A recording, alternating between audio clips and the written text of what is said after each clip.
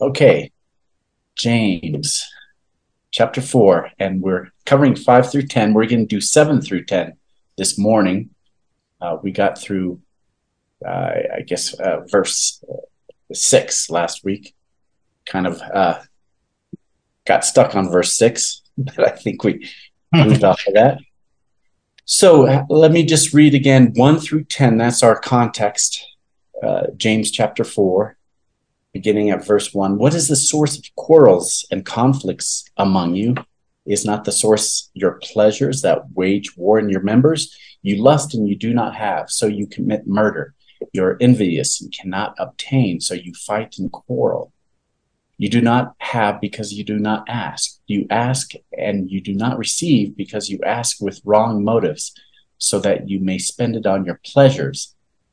You adulteresses, do you not know that friendship with the world is hostility toward God? Therefore, whoever wishes to be a friend of the world makes himself an enemy of God. Or do you think that the scripture speaks to no purpose? He jealously desires the Spirit which he has made to dwell in us. But he gives greater grace. Therefore it says, God is opposed to the proud, but gives grace to the humble.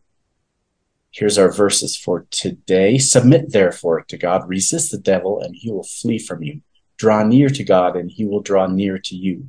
Cleanse your hands, you sinners, and purify your hearts, you double-minded. Be miserable and weep, and mourn and weep. Let your laughter be turned to mourning, and your joy be turned to gloom. Humble yourselves in the presence of the Lord, and he will exalt you. So that's our context, especially what was going on in verses 1 through 4 there is the context of what we have. So our verses today, here they are laid out, and I've underlined and bolded many things. Submit therefore, resist the devil, draw near to God, cleanse your hands, purify your hearts, be miserable, mourn, weep. Let your laughter be turned to mourning, and humble yourselves, all bolded and underlined. Any thoughts of why I did that? Actions. James is encouraging them to do the following actions or following good paths. Actions for 200. You got it. Actions. Okay. Right. Yeah. Okay. All actions. And that's correct. And all imperatives. A lot of imperatives there, but also actions. And I looked at this, and they're all, and commentators will say they're all in the aorist tense. These commands, these imperative commands. And I thought, so I went through, and why won't they be in the present tense? Like Paul uses a lot of present tense commands. So there are 10 aorist imperative verbs here. Wow. 10 of them. And there's 7 separate commands, but 10 aorist imperative verbs. So we'll go through a little bit, and we'll look at this aorist situation. They're in, some of them are in that passive voice, like submit therefore, but some are in the active voice. And the active voice is you are to do it. God is not going to do it for you, and you make a point volitionally yourself to do it. And passive, of course, is everyone kind of has an idea what that is. And that submit, therefore, would be passive, because you're submitting. So that makes sense. But why the aorist tense and not the present tense? One fellow said, and I think this was actually, he was going through the aorist imperative because I wanted to know what that was on YouTube of all places. He had a little video. Actually, there's good stuff on there if you're careful. Yeah, right. Yeah, you have to be careful. But he said the aorist is a plain vanilla tense. I like that. So when you don't want to have any time stamp on it, right, an unmarked tense, Mhm. no past timestamp, no present timestamp, no future timestamp. You use the aorist, so it's not. It doesn't give it a flavor of time. So in the present tense, Paul would use commands: be imitators of God, walk in love, obey your parents to children, and it has a do it now and keep on doing it, and that's a stamp to it. We are to continue the action. So that's interesting that these are not in the present tense. So what's it? Oh, sorry. Say again. Someone have something? So Kelly says that the aorist tense says it's a one and done tense. Do it once. And then he says, do it once as a settled thing for the soul. And I like that. So it's those things are something you should do and just consider them done. Instead of keep on doing like the present tense. Merriman says they're fact commands, make it fact of your life. See it, that you do it right away, but it stays as a fact, an ongoing fact, which is interesting. So I just want to look at those verbs and those commands all at once in 7 through 10 before we kind of get into the verses more fully. But I thought that was a helpful little exercise there to start out. So submit to God is the first command. Same submit as wives to husbands. But right before that, it says we are to submit to one another. Mm-hmm. And that gets overlooked a lot because, everyone gets up in arms about wives being subject to your husbands, but they don't go a verse ahead of that and say, oh, well, we're supposed to be submissive to one another, aren't we? Right. So everyone's so join the club, wives. And husbands are yeah, it's so that's the same word. It's hupotasso, and it's a military term. And I like Merriman's take on it. It's a command to fall in order with God as your commanding officer, is what hupotasso means. It's different from what man in you submits to God or other believers or your own husband? Someone for 300 points. 300 points. Someone has to get on the board. Okay. Well, I'll let somebody else go for it. The new man. 300 for Jim there. Yes.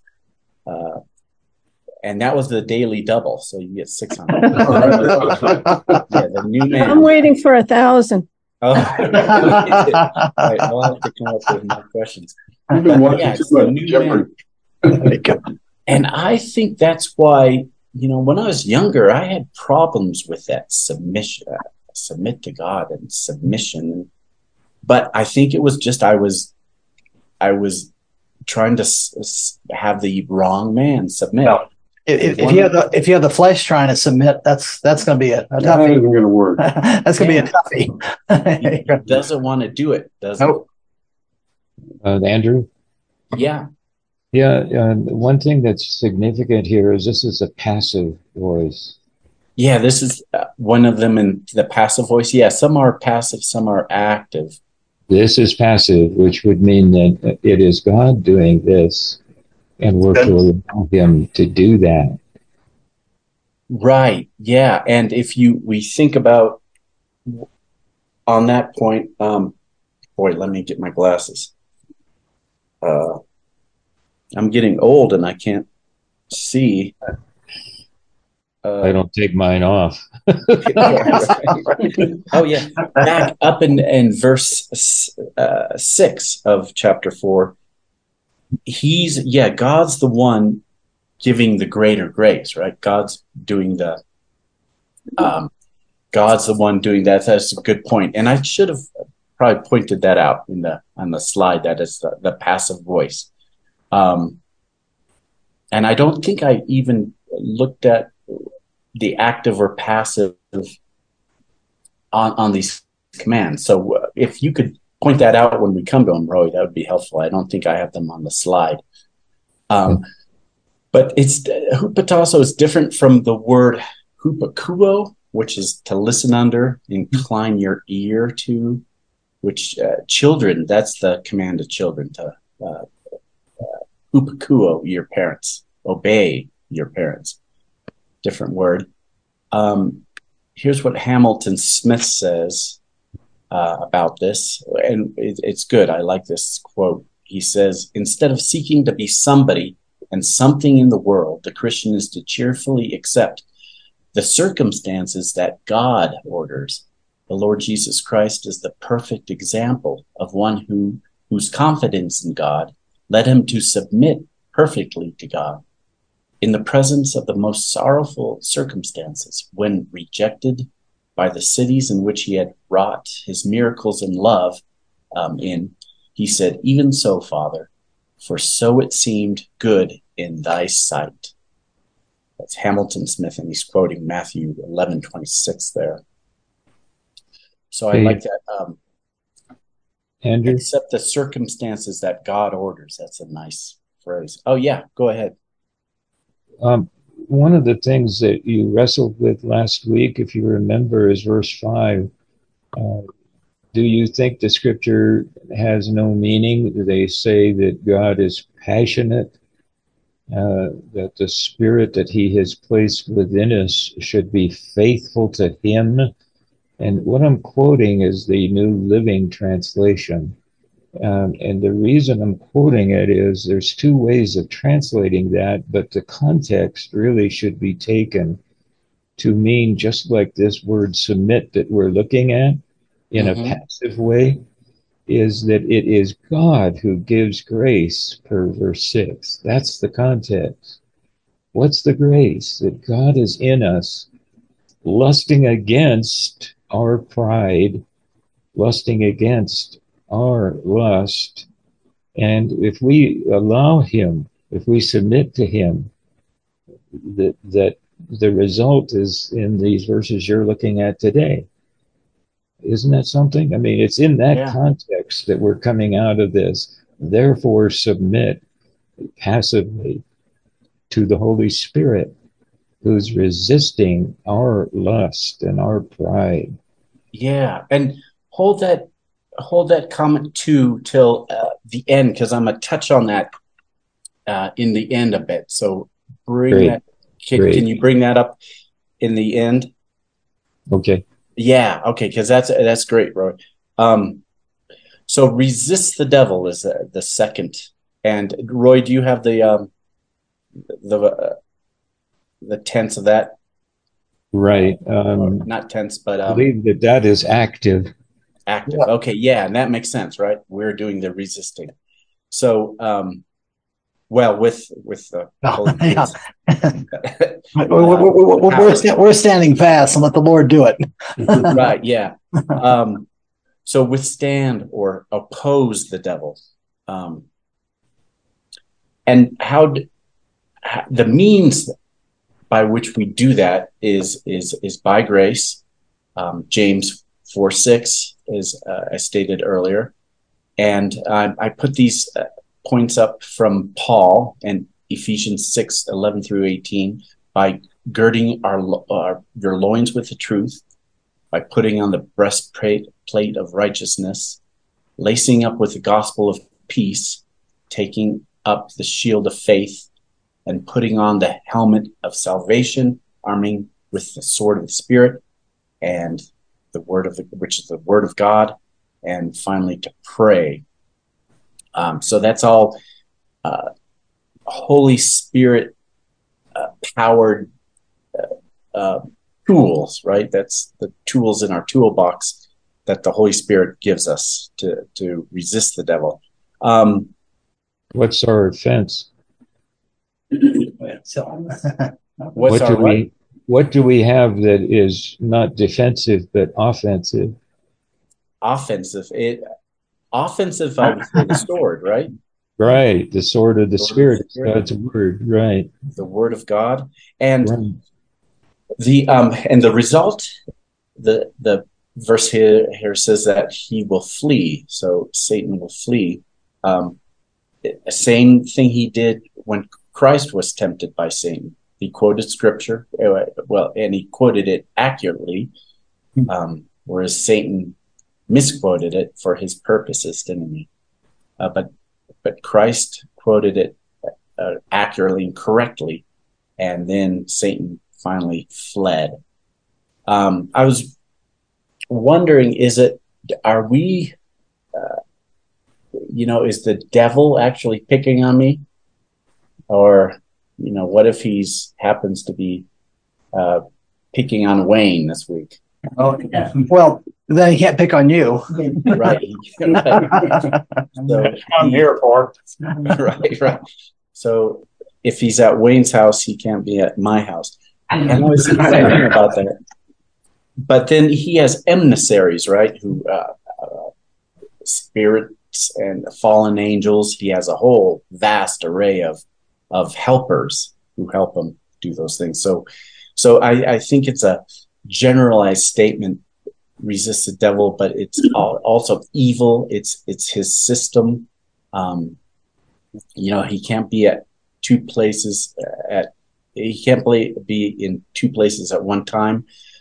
But back then, when this was written, when this epistle of James was written, the Christianity had just kind of gotten off the ground, and I bet that the devil could personally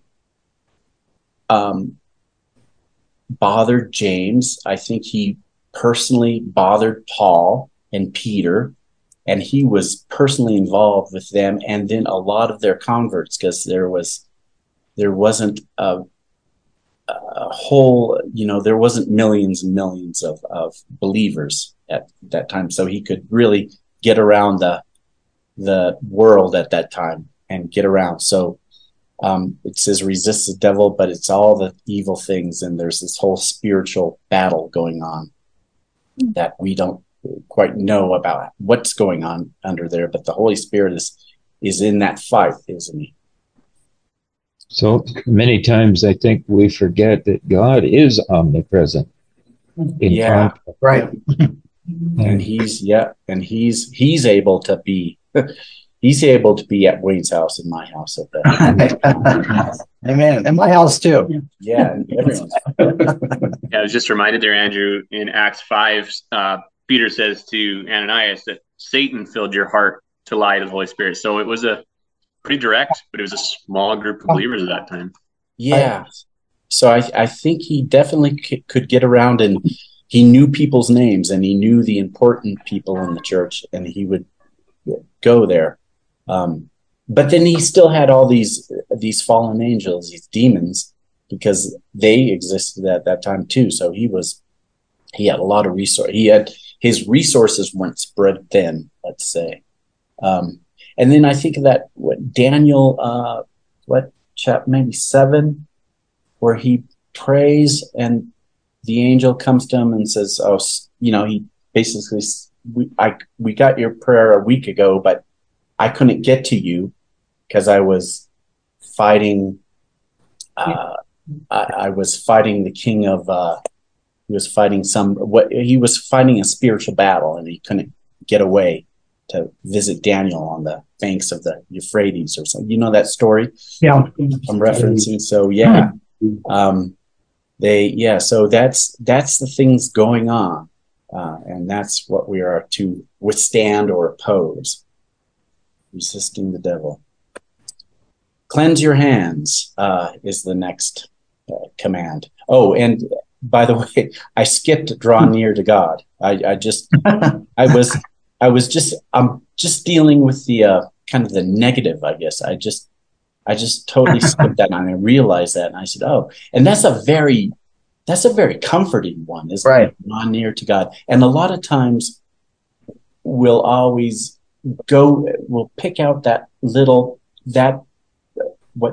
8a, draw near to God, and He will draw near to you when we're talking about comfort and and the resources we have. And so it's a comforting thing. So we bring that up a lot in other contexts. So maybe it's Yeah, Andrew, isn't it amazing that we're able to do that? I mean, with the God who made all things and knows all things, we're able to draw near to him. The whole concept kind of seems to talk to, like the Jews would go ballistic if you know, God's there. How can I draw near to him? It's only under grace that we're able to do that. Yeah. And so it's a very positive one. And so we'll just deal with these ones that are more negative, if you will, this morning. But cleanse your hands as katharizo. It's to clear, purify, wash away. How do we do it? By confessing our sins. Is the picture there. And you asked me to comment on the tenses here. Those are all active voices. Right. All three of those are active voices. Active voices. So we're doing them. Okay, great. And drawing near to God is active voice too. That's active also. Okay, great. And I ask here, is there any other way to cleanse our hands than by confessing our sins? Anyone can? That goes out to you guys. Now that Kathy, that's 1,000 point. Okay. I can't think of any other thing that it's saying there than to confess your sins. There's no other way. Yeah. Okay. So I get the 1,000. Well, what would Pat Sajak do? I don't know. Pat Sajak. Okay. So he says, cleanse your hands, you sinners. And then I ask, interesting. What cardinal rule? Yes, he's breaking. Is he breaking here? We're saints. Now there's 1,000 point question. So the rule. So why is he saying that? Right? Yeah.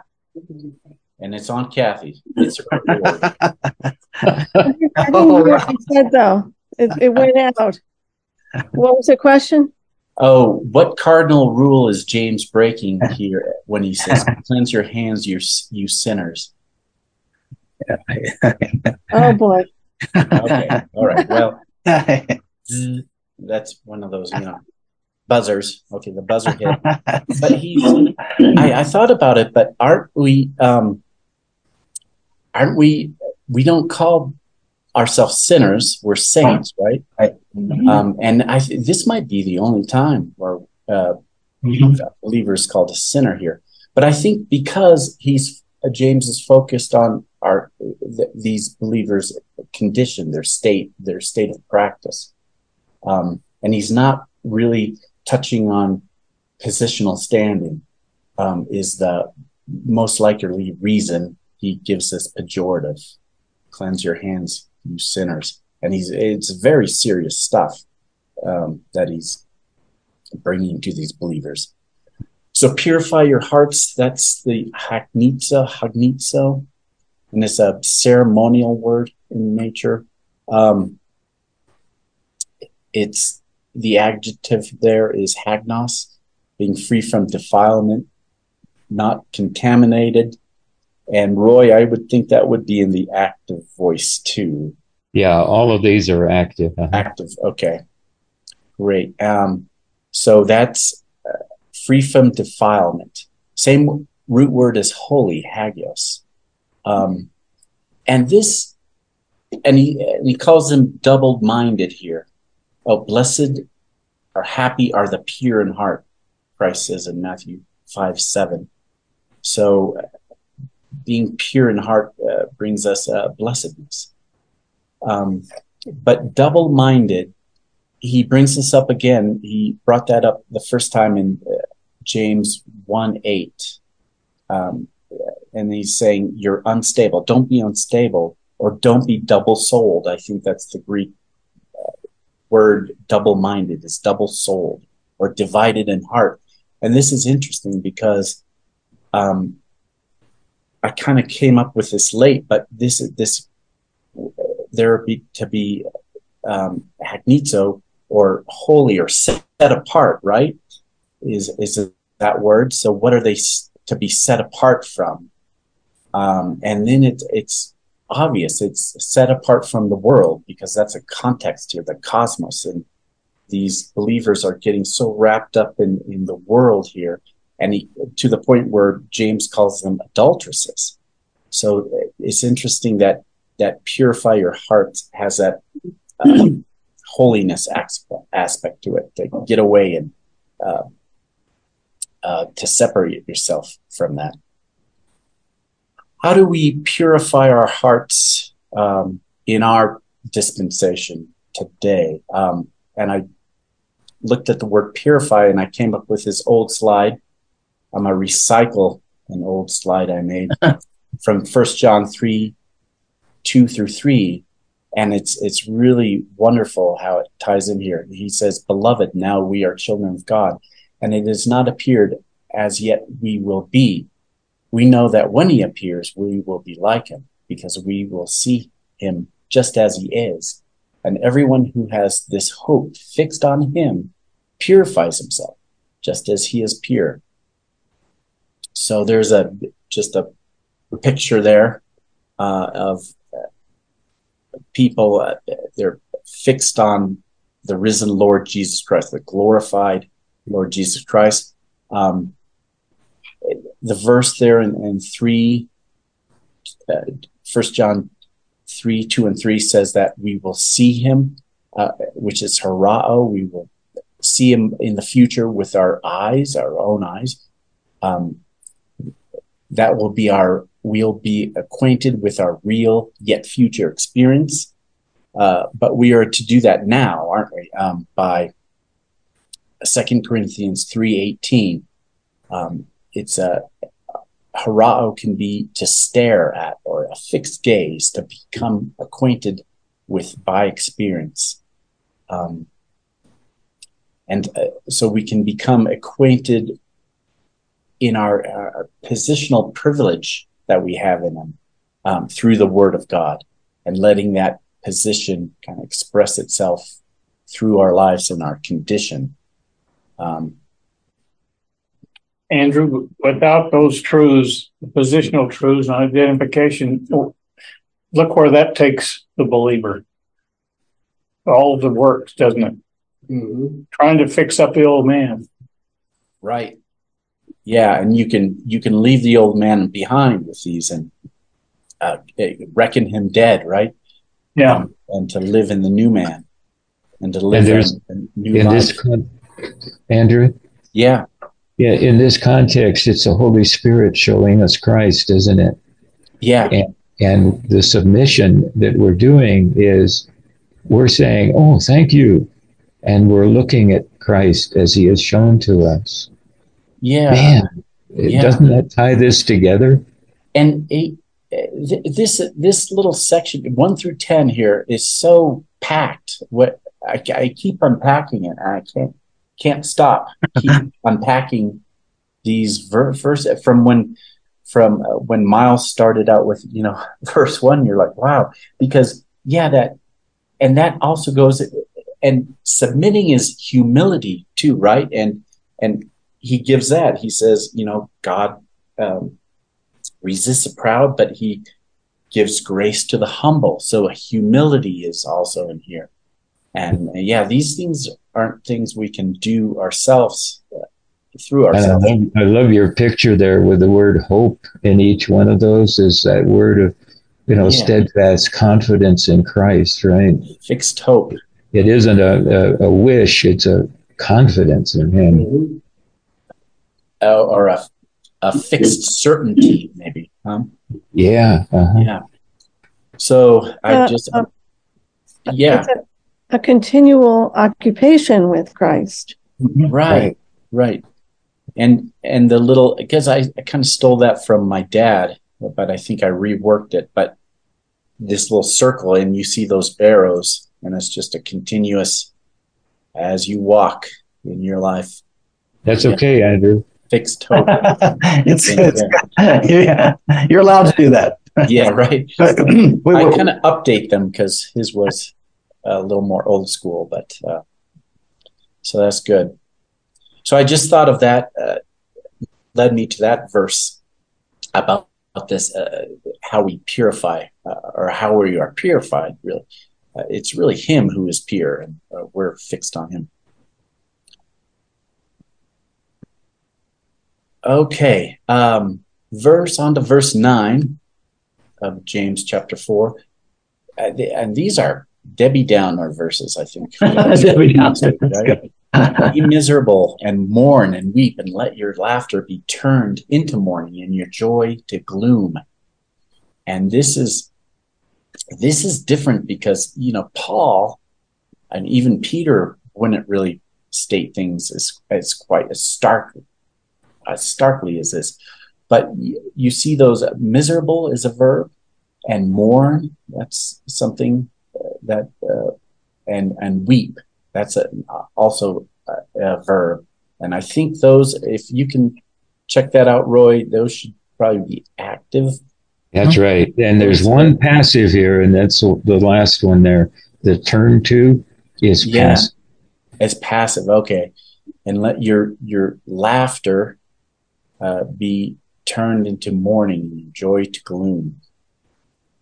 So I asked myself, and I'm thinking aloud here, what about all these commands from Paul and Peter to rejoice? Rejoice in the Lord always. Again, I say rejoice. Philippians 4:4. Rejoice always. 1 Thessalonians 5:16. Keep on rejoicing. Keep on rejoicing, Peter says in 1 Peter 4:13. So what are we to do? We're getting two signals here. But the fact is, both can be true, right?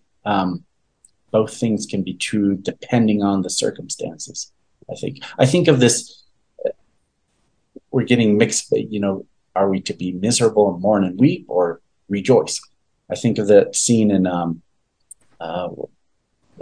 it's called A League of Their Own, right? About the women's baseball league, and Tom Hanks is the manager, but he's been drunk and passed out the entire time. But finally he wakes up and he wants to start his job managing, but Gina Davis is kind of the manager, and they fight, and they give the batter these two different signals, and the batter doesn't know which one to go with. Do I bunt? Tom Hanks is saying hit. Gina Davis is saying no, bunt. So, and she gets confused. But I just thought of that little scene on this point. But both can be true at the same time, depending on the circumstances. But what really is important is context, right? Beginning in verse 1 of chapter 4. And here's just I wrote down a quick narrative summary. Andrew? Oh, yeah, go ahead. Well, the scripture tells us to rejoice and to be joyful, and yet we can have very sorrowful situations. Right. So it's not about emotion. It's about your mental status. Yeah. Your viewpoint. Your viewpoint, right. And in these believers, and we can go through the same thing too, that they're going through here, and James is addressing. He was addressing, there was hostility among these believers, one to another. Their soulish passions were bubbling up to the surface. They were jealous of one another. And as Miles pointed out in that first lesson, there's a militancy of these pleasure-seeking drives. It has a militaristic word. There was warring factions among them. And as you remember in chapter 3 of verse 1, some were desiring to be teachers, but they weren't really qualified, and they were wanting to become teachers because it had a status associated with it. So that when they prayed, it was falling on deaf ears from God. and he was blocking them because of all this pride that they had. And so he wouldn't answer those prayers. And so that caused them frustration. But they were in love with the world, they worldly thinking. They were adulteresses in their fidelity to God. So that's the context. Mm-hmm. And so in context, you say, oh, definitely, that's a miserable situation. And yes, you should mourn and weep, and you should have no joy in any of this and be distressed. That's a correct kind of reaction. Merriman says they were missing, when you miss God's best, that's a miserable condition for a Christian to miss God's best by grace. Hey, Andrew. Yeah. Just as a parallel thought there, do we grieve the Holy Spirit who is lusting against our pride? And that grieving can only exist if he loves us so much. We can't grieve for somebody that we don't love. Right. Oh, good point. Yeah. That falls right in here, doesn't it?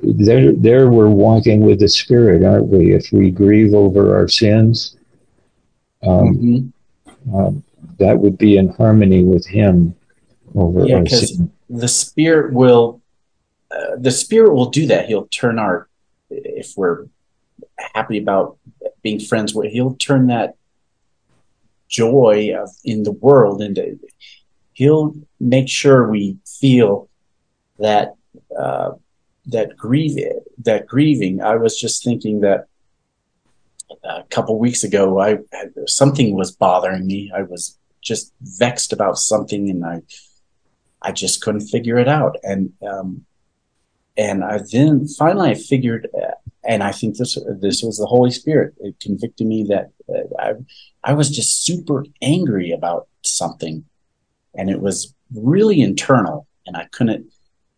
But when I thought, oh, maybe I'm really angry, and so I confessed that, and voila! I mean, the sun, it just, all this burden was just, everything melted away, and I was, that was it. So that's the Holy Spirit that's doing that, right? Right. Gail had a thought here, and she didn't want to express it, so she did it to me. She's expressing here that this is in the context of a double-minded man, and looking at it from that perspective, that grieves the Holy Spirit, doesn't it? And we should grieve with him about that. And keep in mind, we're grieving. That's a great point. What are we grieving about? We're grieving, or he's making us grieve about sin and the sin condition. And he's turning our joy and sin into grief about us. Yeah. Oh, this is good. Yeah. I hadn't thought about that. That's excellent. So the Jewish picture, they would recognize this language. They, back in the Old Testament, but when they were to mourn, they would rip their garments. They would put on sackcloth and ashes and things like that. So summing up here, the point I have here on this last slide of this lesson is, could James be trying to spur on these believers to sorrow and repentance? And that's really the Holy Spirit doing it, as Paul did in his second letter to the Corinthians. I'll just put this up here. So he wrote, and you'll have to help me out, Roger, because you went through this. Okay. Wow. So he. Go ahead. But Paul says, "For I caused you sorrow by my letter. I did not regret it, though I did regret it. For I see that the letter caused you sorrow, though only for a while. I now rejoice, not that I made you sorrowful, but that you were made sorrowful to the point of repentance. And he goes on to say, skipping down, for this sorrow that is according to the will of God produces a repentance without regret, leading to salvation. But sorrow of the world produces death. For behold, what earnestness is this very thing, what godly sorrow has produced in you. What vindication of yourselves, what indignation, what fear, what longing, what zeal, what avenging of wrong. So the Corinthians were going through this too, because Paul was really harsh to them in his first letter to the Corinthians. And I think James is trying to spur them on to the same sort of repentance here that Paul did with the Corinthians. Yeah, no, that's a great match. Yeah. That really is good. Yeah, and you know what I'm saying there, Roger?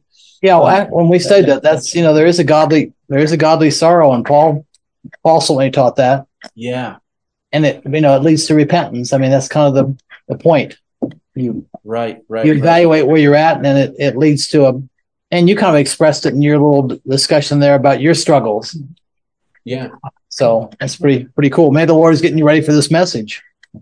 Right. Yeah. Oh, exactly. Yeah. Yeah. So that could be putting me through the ringer, and so who knows? But are we pretty much out of time there? Yeah, we've Denver time. Yeah. Okay. I thought it would go quicker, but I have but you can read it during the week if you want to go through it, but I have just a couple more thoughts on that from last week I was going to go through, but I'll save that as an addendum. How about? Okay. Yeah. Some interesting stuff, but it keeps changing because I keep trying to figure out that little tough nut, that verse 6, but you can read that on your own. So let's close in prayer. Our Heavenly Father, we thank you for all your tremendous blessings that we have in Christ, and we thank you for your word, and again for the ministry of the Holy Spirit in doing what he does to convict us of sin and to draw us near to God. And we just pray that you'll be with us this week, and again pray for journeying mercies for Miles as he drives to Denver, and just pray that he has a smooth sailing time, and that when we see him this next week, there'll be joy, and we can and some time of good fellowship. And we pray these things in Jesus' name, amen.